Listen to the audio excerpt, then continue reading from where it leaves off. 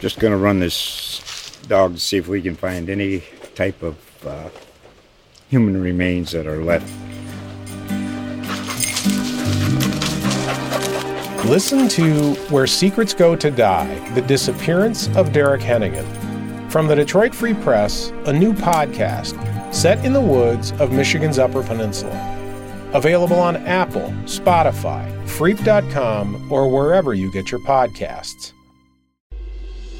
To me, it was the right fit against the New York Giants. Like, this is the New York Giants. If you don't like it, then you're welcome to leave. But that's the way that we do things around here. Man, I'm so blessed. It's crazy. I've been manifesting New York. And I kind of had a feeling it was going to be New York, but now that we're here, man, God is good. Once a Giant, always a Giant. For me, it's only a Giant. Welcome, everybody, to another edition of All In with Art Stapleton, a New York Giants podcast brought to you by the USA Today Network. I'm your host, Art Stapleton, and the bye week is in the rear view. Second half of the season is about to begin. The New York Giants at 6-2 are legit playoff contenders. I know. Pinch yourself. What you see week to week, you're still trying to convince yourself that this team is a legit contender to make the postseason. Is it too early? Is it smoke and mirrors? I don't believe it's smoke and mirrors. Did Joe Schoen believe in this team? The general manager did not make any moves at the trade deadline. In actuality, the only move they made in the week prior to the trade deadline was to rid themselves of Kadarius Toney. He is now in Kansas City, as we watched on Sunday night. 2 catches, more receiving yards on his first catch in Kansas City than he had the entire season here with the Giants. So we'll get into that. Obviously, the Giants, and I know the joke's been around social media, they're the only team that goes into the bye week and somehow loses something. They did lose something. Xavier McKinney is now out for a minimum of 4 games after the accident, the Can-Am ATV accident when he was down in Cabo San Lucas, Mexico. Certainly not what the Giants wanted to hear. Certainly not what McKinney wanted. And we can go on and on in terms of, should he been doing it? No. In hindsight, it's very easy to say, don't put yourself in that position. I'm someone who, if I were in that position and I had something to lose, I'd be afraid to leave the house. I'd wrap myself up in bubble wrap and not put myself in that position. But you can say the same thing about others. You know, we've seen guys post on Instagram that they're on the beach for a couple days during the bye week. And who knows if they, walk on the beach, slice their foot on a shell, and now they're out for an extended period of time. Yes, there are things in contracts that discourage players from being involved in high-risk activities, jumping out of planes, riding ATVs or motorcycles. All that stuff is legit. The bottom line is Xavier McKinney is an ascending player on this team. It's unfortunate that he got injured. You take what he says at face value. If you're going to believe that he was on a sightseeing tour, whether he was riding the ATV or not, or driving the ATV or not, there isn't a sense that he was out doing tricks on the ATV and something fell on his hand, whether it was the ATV itself that tilted over and landed on his hand, fractured several fingers that required surgery when he returned home to New Jersey. And that's where they're at. So from a Giants perspective, for football, it's a loss. You're not going to minimize the absence of Xavier McKinney. Julian Love will take over as the play caller. They'll have to backfill on who plays safety.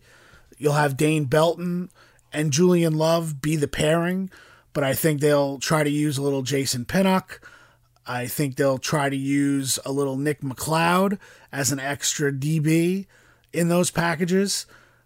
Whether Landon Collins gets his third elevation or gets signed to the active roster and plays more of that hybrid safety linebacker position to fill in the box. That remains to be seen.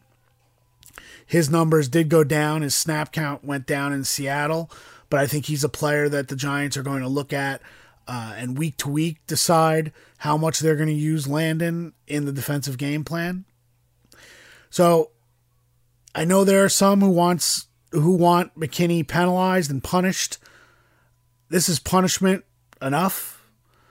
The guaranteed money in his contract that the Giants can go after is essentially, from a football salary cap perspective, minimal.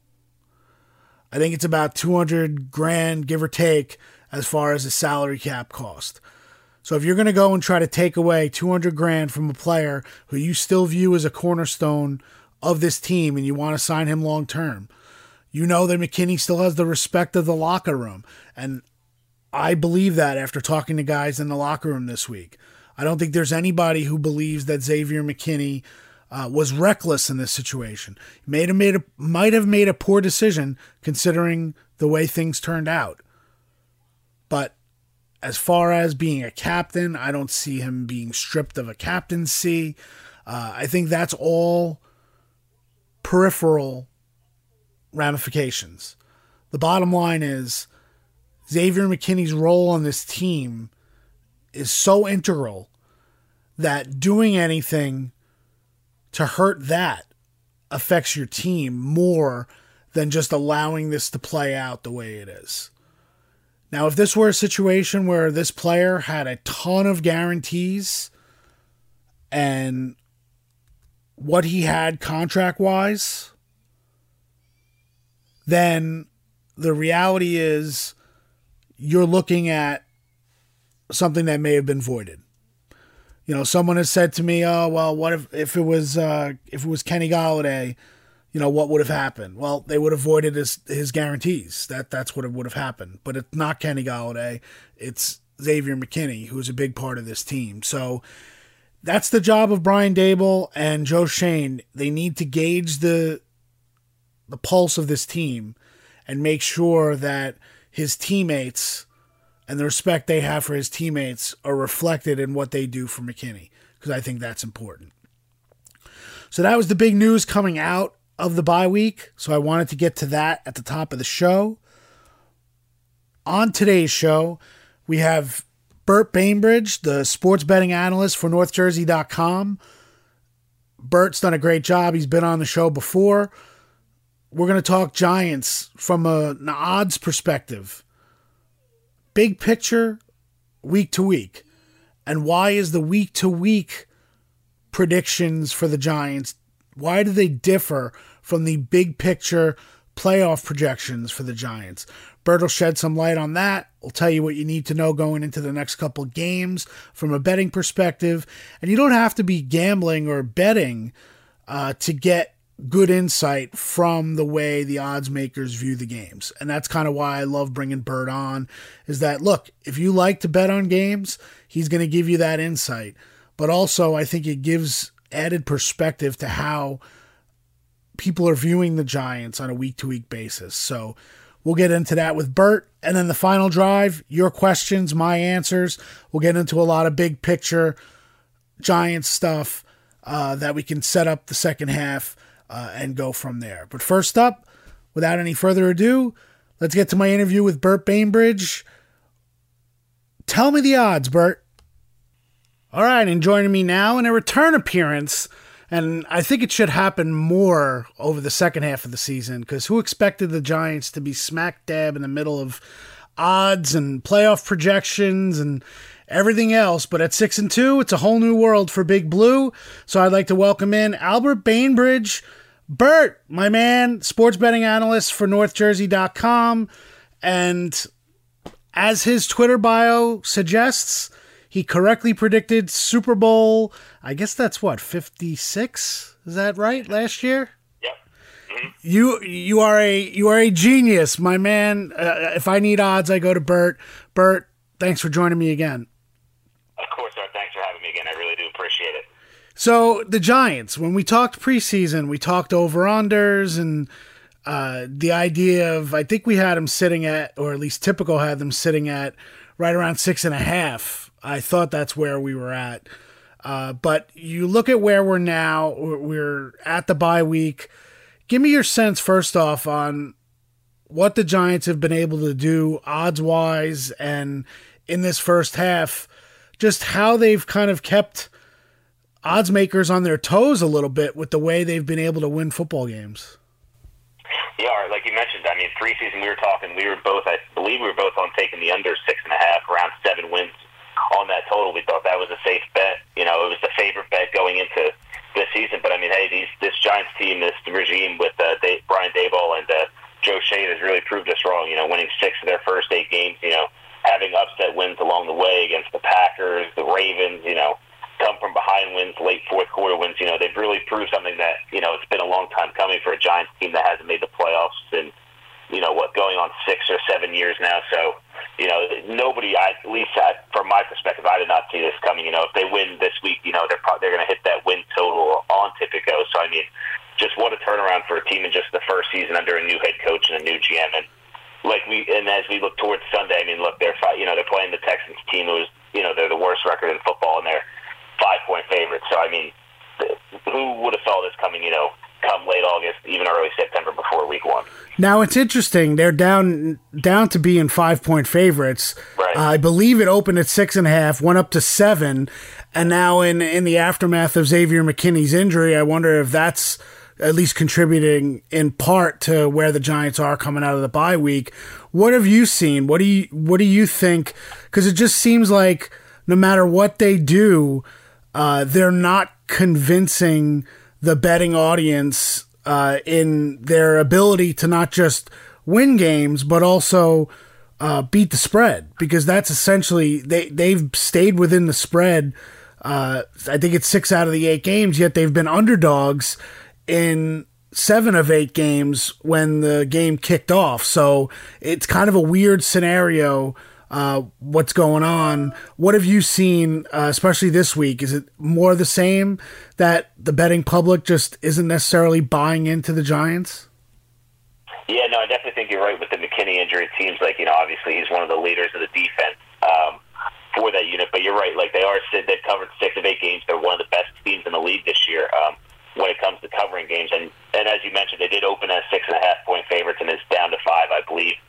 I believe the McKinney injury does have something to do with that. But, yeah, it just seems like that number is being bet down just because of potentially McKinney, and maybe the Texans can hold their own with their rookie running back, Dameon Pierce, who's been great to start this season. He's been unbelievable. He just had, I believe he had his career high against the Eagles last week on Thursday Night Football. A week ago, he was really good. But, down to 5. I mean, me personally, as we get into this game, I was comfortable taking the Giants, laying the 6.5 points, needing them to win by a touchdown. But I think the 5.5, they're the 5 points, I think it's still a great value. I'd take them. I think, as we've noted, they played close, one-scoring games. A lot of come from behind wins so far this year.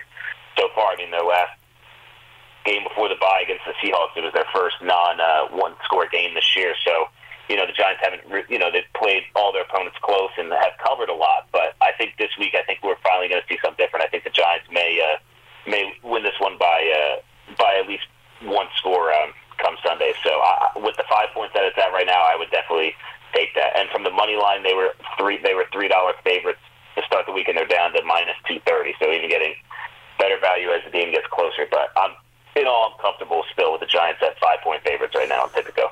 It's kind of funny, Bert, because you look at the situation and, you go back to that Seattle game. There certainly could be some carryover from that Seattle game, but anyone who watched that game beyond the numbers knows that, it was a 1-score game and the Giants were getting the ball back after a big stop, ironically, a Xavier McKinney sack of Geno Smith, and then the Giants, Richie James fumbled his second punt of the game.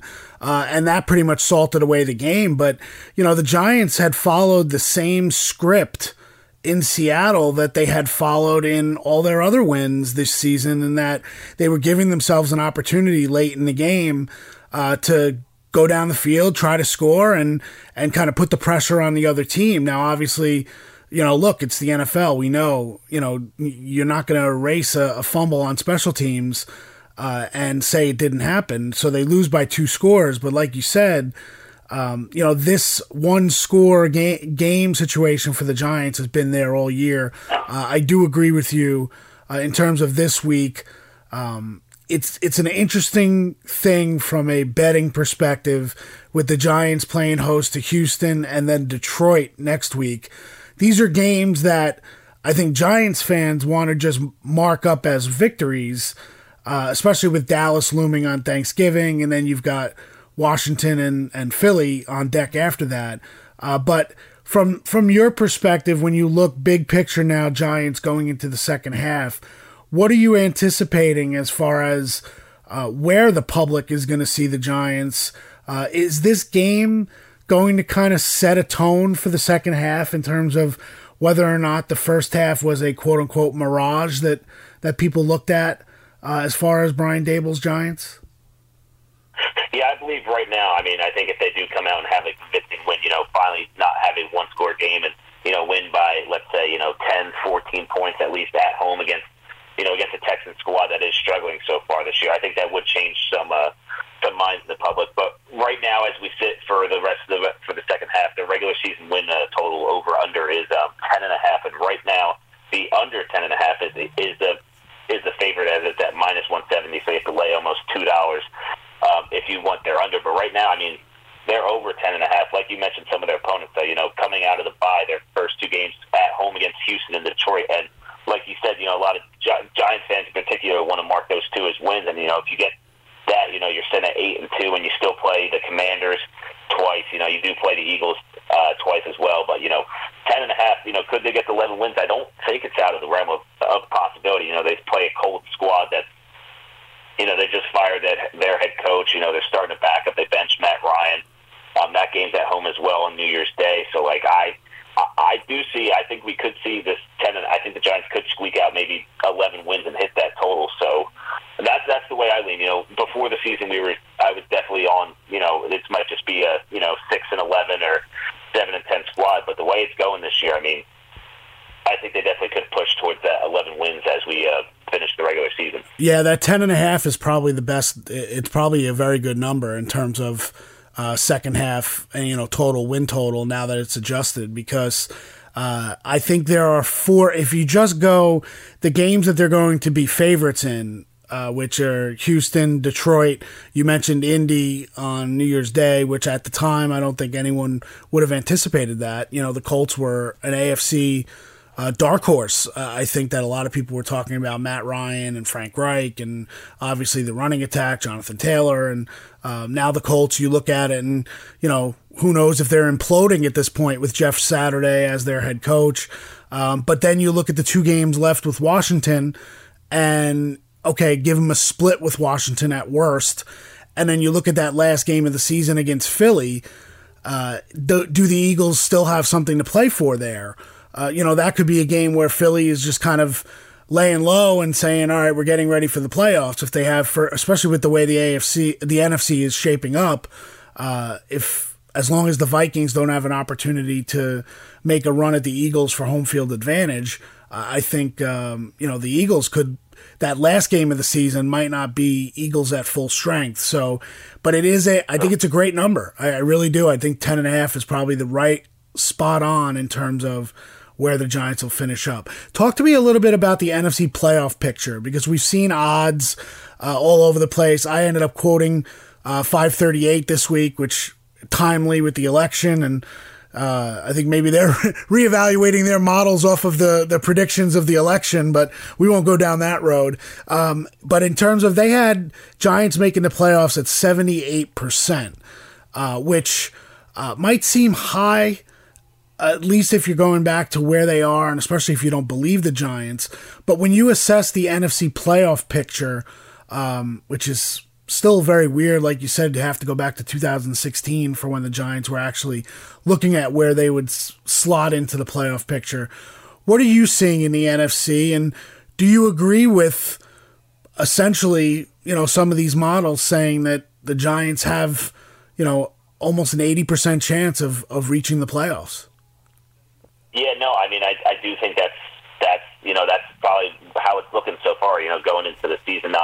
Obviously not a lot of people, including myself, saw that. But yeah, right now, as they sit on Tipico, they are minus 230 favorites to reach the playoffs. So the $2.30 favorites to make the playoffs. So right now, if you don't think they're going to reach or maybe struggle in the second half, plus 190, that may be your way to go. But I think the minus 230, that's a lot of juice to lay for them to make the playoffs. But yeah, right now as we sit, when we look at the NFC as a whole, obviously the Eagles, they're undefeated.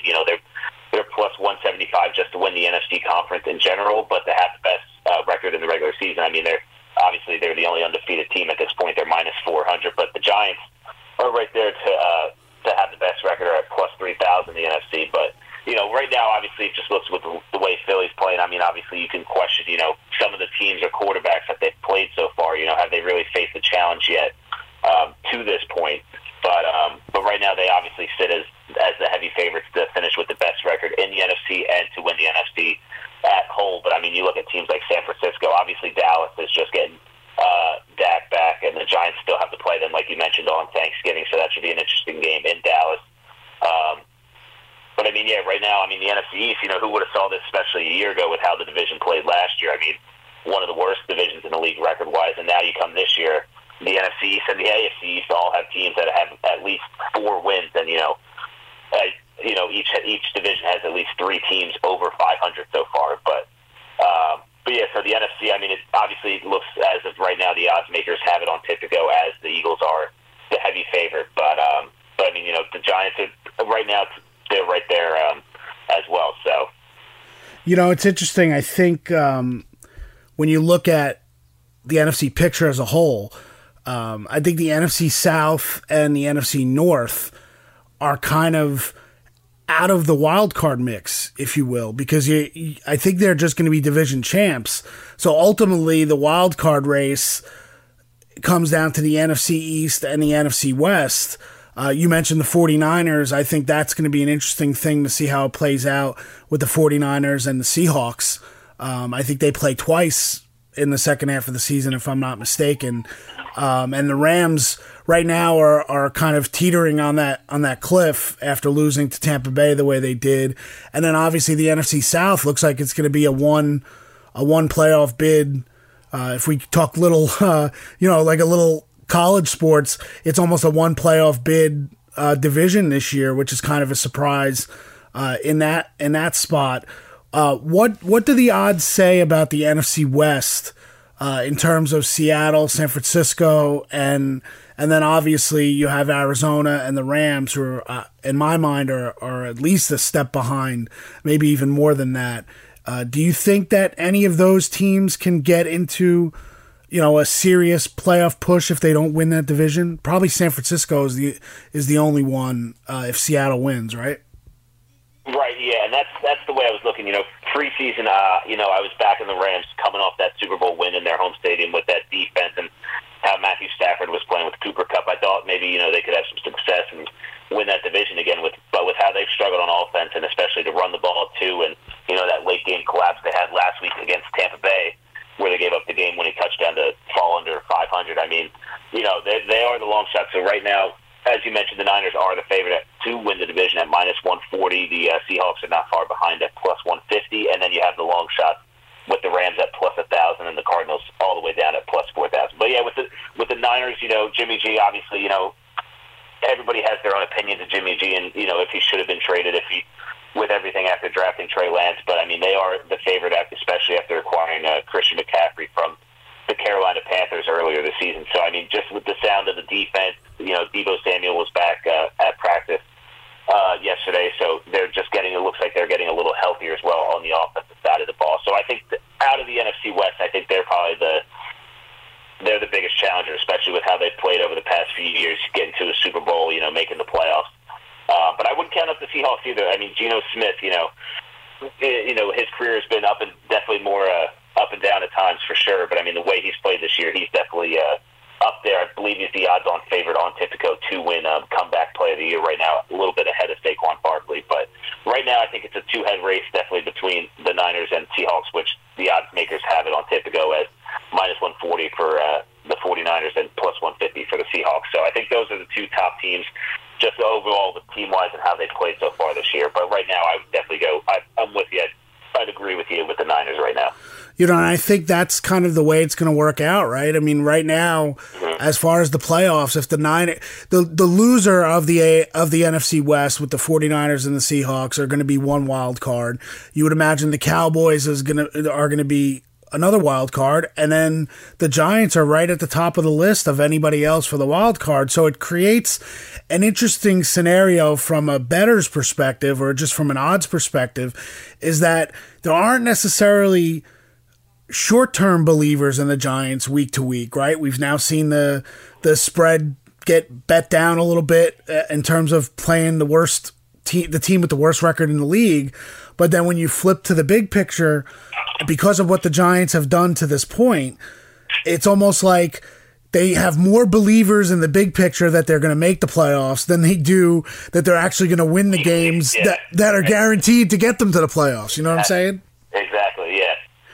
Exactly. And like you mentioned, those 4 games that you mentioned, like Houston, Detroit, Indianapolis, and they still have to play twice against Washington, so one of those is at home. So all Houston, Detroit, Washington, and Indianapolis all at home still. So I mean, I think that definitely works in the Giants' favor as well as we get later in the season too. So like you said, it's crazy that big picture wise, obviously they're big favorites to they're now to reach the playoffs, but weekly it still seems like they're just up until this week, they just get doubted or whatnot. And obviously in Seattle, they were I believe they closed at 2.5-point underdogs, and Seattle was able to cover that game. Yeah, like you said, with the fumble, to really change that game from a 1-score game. So, but we'll see how it is. I think these next 2 weeks will be telling against Houston and Detroit, because then like you mentioned, you have that game at Dallas on Thanksgiving, and what that number or that spread will be if the Giants can handle their business and have rather convincing wins against 2 of the bottom tier teams right now in the NFL, in the Texans and Lions. So I think that could be a turning point too, if the Giants are able to hold up in Dallas, or maybe even sneak out a victory if they have great performances against Houston and Detroit as well in these next 2 weeks. He's Burt Bainbridge. Burt, why don't you tell everybody where you can be found? Obviously on social media, so they can follow you also on NorthJersey.com with all your game previews. They're just excellent. If you're missing out on them, you need to go find Burt on NorthJersey.com and follow his betting previews every week. They're certainly stock full of information in terms of the betting, but just the interest in the odds and how that factors in. But Burt, why don't you tell everybody where they can find you on social? Yeah, for sure. On Twitter, you can follow me at Burt_Bainbridge on Twitter. And like Art mentioned, at NorthJersey.com, if you just give a little type in, you can either go to sport, you can type in sports betting, or if you just search my name, Albert Bainbridge, BAIN, and then Bridge, you can just, all my work will just come up right there. So those are the 2 main places, Burt_Bainbridge on Twitter, or search sports betting, or my name on at North Jersey, and you'll find all my stuff related for this week as well. And I'll have an Eagles. I know we've been talking a lot about Giants, but I just have an Eagles and Commanders preview too that'll come out later today. So a lot of juice for that. The Giants, especially if they take care of business on Sunday, are going to be focused in on that Monday night game between the Eagles and the Commanders. And who knows? Every day it's something new with the Commanders, and so we'll see what that shapes up to be on Monday night. Burt, always a pleasure to be on, to have you on the podcast, and I certainly want to do it more in the second half. But thanks for joining me, and keep up the great work over the second half of the season in the NFL. For sure, awesome. All right, that sounds great. I'd love that too. Appreciate it. Thank you so much for having me on. All right, thanks again to Burt for joining me this week. Hope you guys enjoyed that perspective, and we'll try to get him on later on in the season, maybe heading into the fourth quarter of the season, to see where the Giants are sitting from an odds perspective. All right, time right now to go to the final drive. Your questions via Twitter, #AllInArt, and gives me an opportunity to kind of bounce around a little bit, give you some big picture answers as far as where the Giants are, looking forward, and then I'll finish the show with my prediction for Sunday's game. First up, Jacob Steinberg. Who is a player that played more of a reduced role in the first half of the season due to either injury or lack of opportunity that you expect to take a step in the second half and make more of an impact? Well, the one obvious one I'll give you, I'm going to go straight on offense, is that Wan'Dale Robinson's going to have a big role in the second half. I truly believe that. I think they're going to use Wan'Dale in several different situations. I think they've probably mapped out some of the things that they can do with Wan'Dale now that he's healthy. So I would expect that to happen. Go back to the beginning of training camp and some of the things we saw in the first couple days, how the Giants really want to use Wan'Dale in that weapon role. And it's similar to what they had envisioned, or at least the previous administration had envisioned with Kadarius Toney. I think Wan'Dale Robinson is a much better, more polished route runner than Kadarius is. So I would look at Wan'Dale. And then the other one would be Tanner Hudson. I think the Giants are going to use Tanner Hudson more in a receiving role here in the second half, especially early on. Try to use the games against Houston and Detroit to try to set some things up. That also factors in maybe a Lawrence Cager. And you saw they took a deep shot. Daniel Jones missed him against Seattle. That was a potential big play. So those two tight ends, while they wait for Daniel Bellinger to get back healthy, I think those are two guys to watch on offense too. And I'm not talking about guys becoming fantasy football players. I'm just talking about guys who can make contributions moving forward in this offense that they really haven't been used as much as the Giants would like, or at least effectively that they could be used. One note on Bellinger, talked to him yesterday, both in the group and then separately from the group of reporters. He had the plate put in right underneath his eye. Essentially, the way he was describing it, it was underneath the orbital bone and his septum to stabilize the fracture that was there. Still a little bloodshot. He said he still has some double vision, but in terms of where he's at as far as recovering from that injury, it's still too soon to tell. They're going to put a visor on him when he comes back on the field. He's been doing some running, and that certainly helped out, getting the feeling back in terms of, I'm out here and I could actually try to play football again. He does believe he'll be back this season. The only uncertainty is this isn't necessarily a football injury. So they've got to determine when he's not at risk to re-injuring it. And that's not an easy thing. I said to him yesterday, is it almost like determining when a boxer can get back in the ring after this kind of injury? And you know, I think he kind of agreed with that sentiment, is that yes, he's going to be wearing a helmet and a face mask with a visor, but they also don't want to put him out on the field until they're sure that he could sustain that kind of physical blow if it comes to that. So that's where the uncertainty is. I think once his vision clears up and he gets to the point where the swelling is completely gone, then they'll make the determination from an eye perspective how they protect the eye going into a game, and then he can get back out there on the field. So, good question. Hope that helps with the other guys, Jacob, but I wanted to make sure I mentioned the stuff about Bellinger. Julio Sousa wants to know, can the Giants use Kenny Golladay successfully in the number 2 role with Slayton getting deep and Kafka making some schematic routes for him?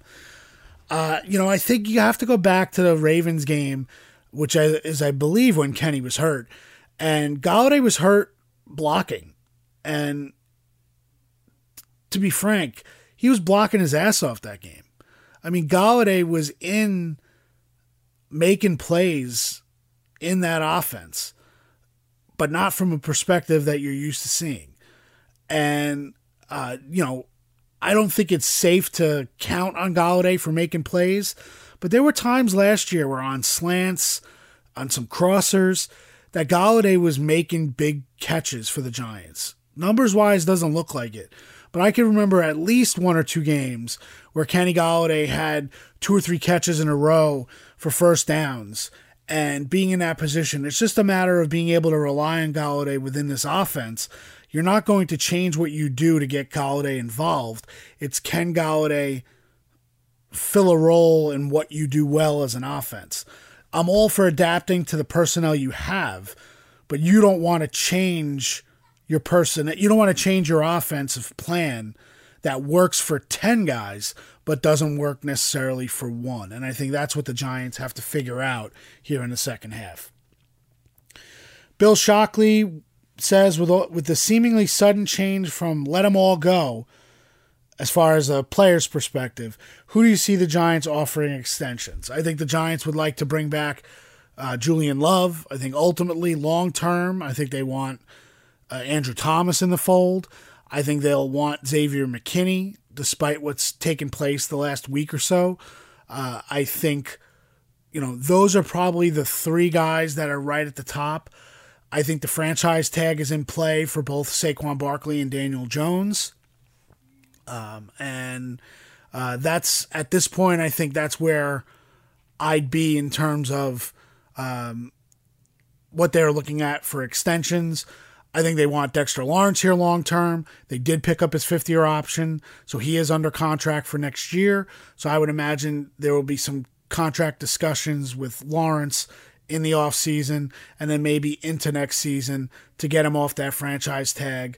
Not the franchise tag, to get him off that 5th-year extension, roll it into a longer-term extension, and make that happen. So that's where that's at right now. That would be my take. Isaac Medina wants to know, do we finally have the coach and GM in place for many years to come?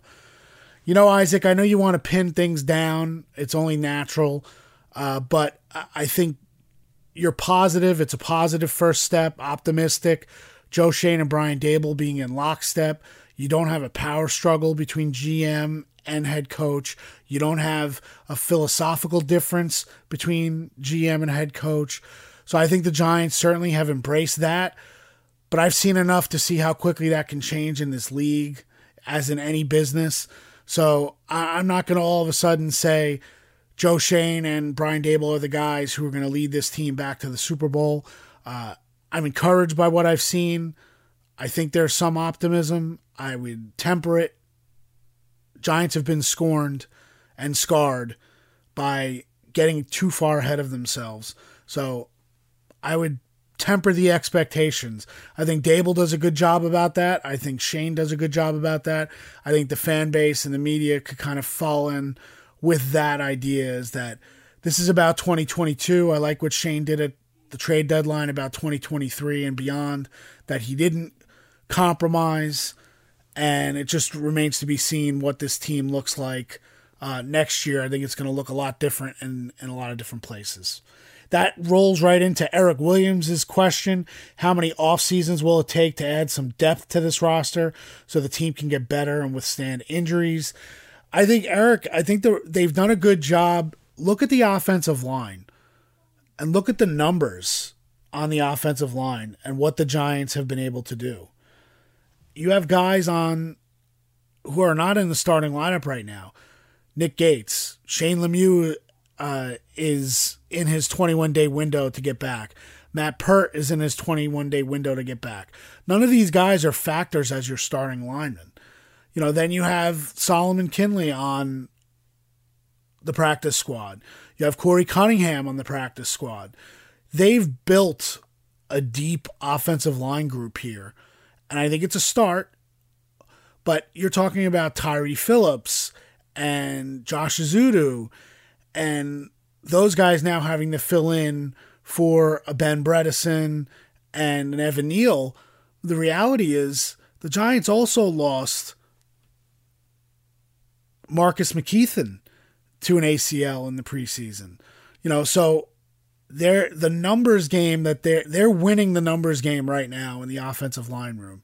And I think that's a huge step forward. That to me is the most encouraging part of what Joe Schoen has done roster-wise for this team. I think this time next year you're going to see a roster that is deeper at those positions that you say, but they do still have a ton of big questions to answer this year, especially when it comes to the running back and to the quarterback. So our final question will be from D. Cowan, good buddy of mine on Twitter all the time. Appreciate your coverage. Appreciate your following our coverage and always being a part both of my coverage on NorthJersey.com and the podcast. His question is, if Daniel Jones keeps playing well, but the Giants decide to reset with a rookie quarterback anyway, where do I think Jones ends up? I thought about this question before I went on the show, and I have two options. I think Las Vegas would be an option, depending on what happens with Derek Carr. I think Josh McDaniels liked Daniel Jones, from what I understand, in the draft process when he went up to New England during that process. So I think Daniel Jones would be an option in Las Vegas. Now, depending on who gets the full-time job next year in Indianapolis, what about Daniel Jones to Indianapolis? Mike Kafka right now is being touted as the leader in Vegas to be the head coach in Indianapolis. What if Kafka gets that job and he wants Daniel Jones to come aboard so Indy can get that quarterback situation handled? So those are two spots I would keep an eye on. And then obviously there are others depending on things break out. If Brady retires, what does Tampa Bay do? Does Tampa Bay, if they have a different change offensively, do they look to bring in an established quarterback to kind of steady the ship, so to speak? Maybe Daniel Jones goes into play there. So we'll see how the rest of the season plays out to see if Daniel Jones is going to be with the Giants next year or elsewhere. But thanks for all the questions on the final drive. My prediction for Sunday, I have the Giants 21, the Texans 17. Looking at the weather reports, I don't think the weather is going to be great. I think Dameon Pierce is going to give the Giants problems running, and I think Davis Mills, the numbers say he's pretty good off of play action. Brandon Cooks will play for Houston. I think the Giants have to shake off a little bit of a hangover coming out of the bye week. Ultimately, I don't see how Houston stops Saquon Barkley. I think the Giants will make more plays. I'm not necessarily concerned. I want to open up Daniel Jones a little bit more in the passing game. I think these are the 2 weeks against Houston and Detroit to do it. I think ultimately the Giants could win by a touchdown or more. But right now I'll go in and say, I said 21-17. Maybe it's more of a 24-17. And I think it could fluctuate there. But that's what I have. I have the Giants winning the game. I think there'll be moments where this crowd will be a factor. They need to be. They've been a factor. I got a story on NorthJersey.com talking about the home field advantage that they've tried to build here. The Giants are tied for third in the league with most false starts for an opponent in your own stadium. That's 8. They're tied with Seattle at third, only behind the Steelers at 2 and Dallas at 1. So the crowd at MetLife Stadium is actually having an impact. Somehow they've gone from what was an empty stadium down the stretch of last season to the first half this year. Obviously winning plays a big role, but this crowd's been all in all year. Even in the Cowboys game that they lost at home, they were all in. So I think the crowd deserves a lot of credit. It'll be interesting to see how they come out of the bye week as well. You're not just looking at the Giants and whether or not they're flat. I want to see what the crowd looks like on Sunday, and are they still buying in? Are they still all in with that 6-2 start, with the Giants on the verge playing 2 teams with losing records, having the chance to be 8-2 going into Thanksgiving against the Dallas Cowboys. Thanks for listening this week. We'll be back with a post-game podcast on Sunday after the Houston game. Always check out my coverage on NorthJersey.com and across the USA Today network. For Burt Bainbridge and my producer, Paul Wood, thanks for listening to All In, and we'll catch you on Sunday.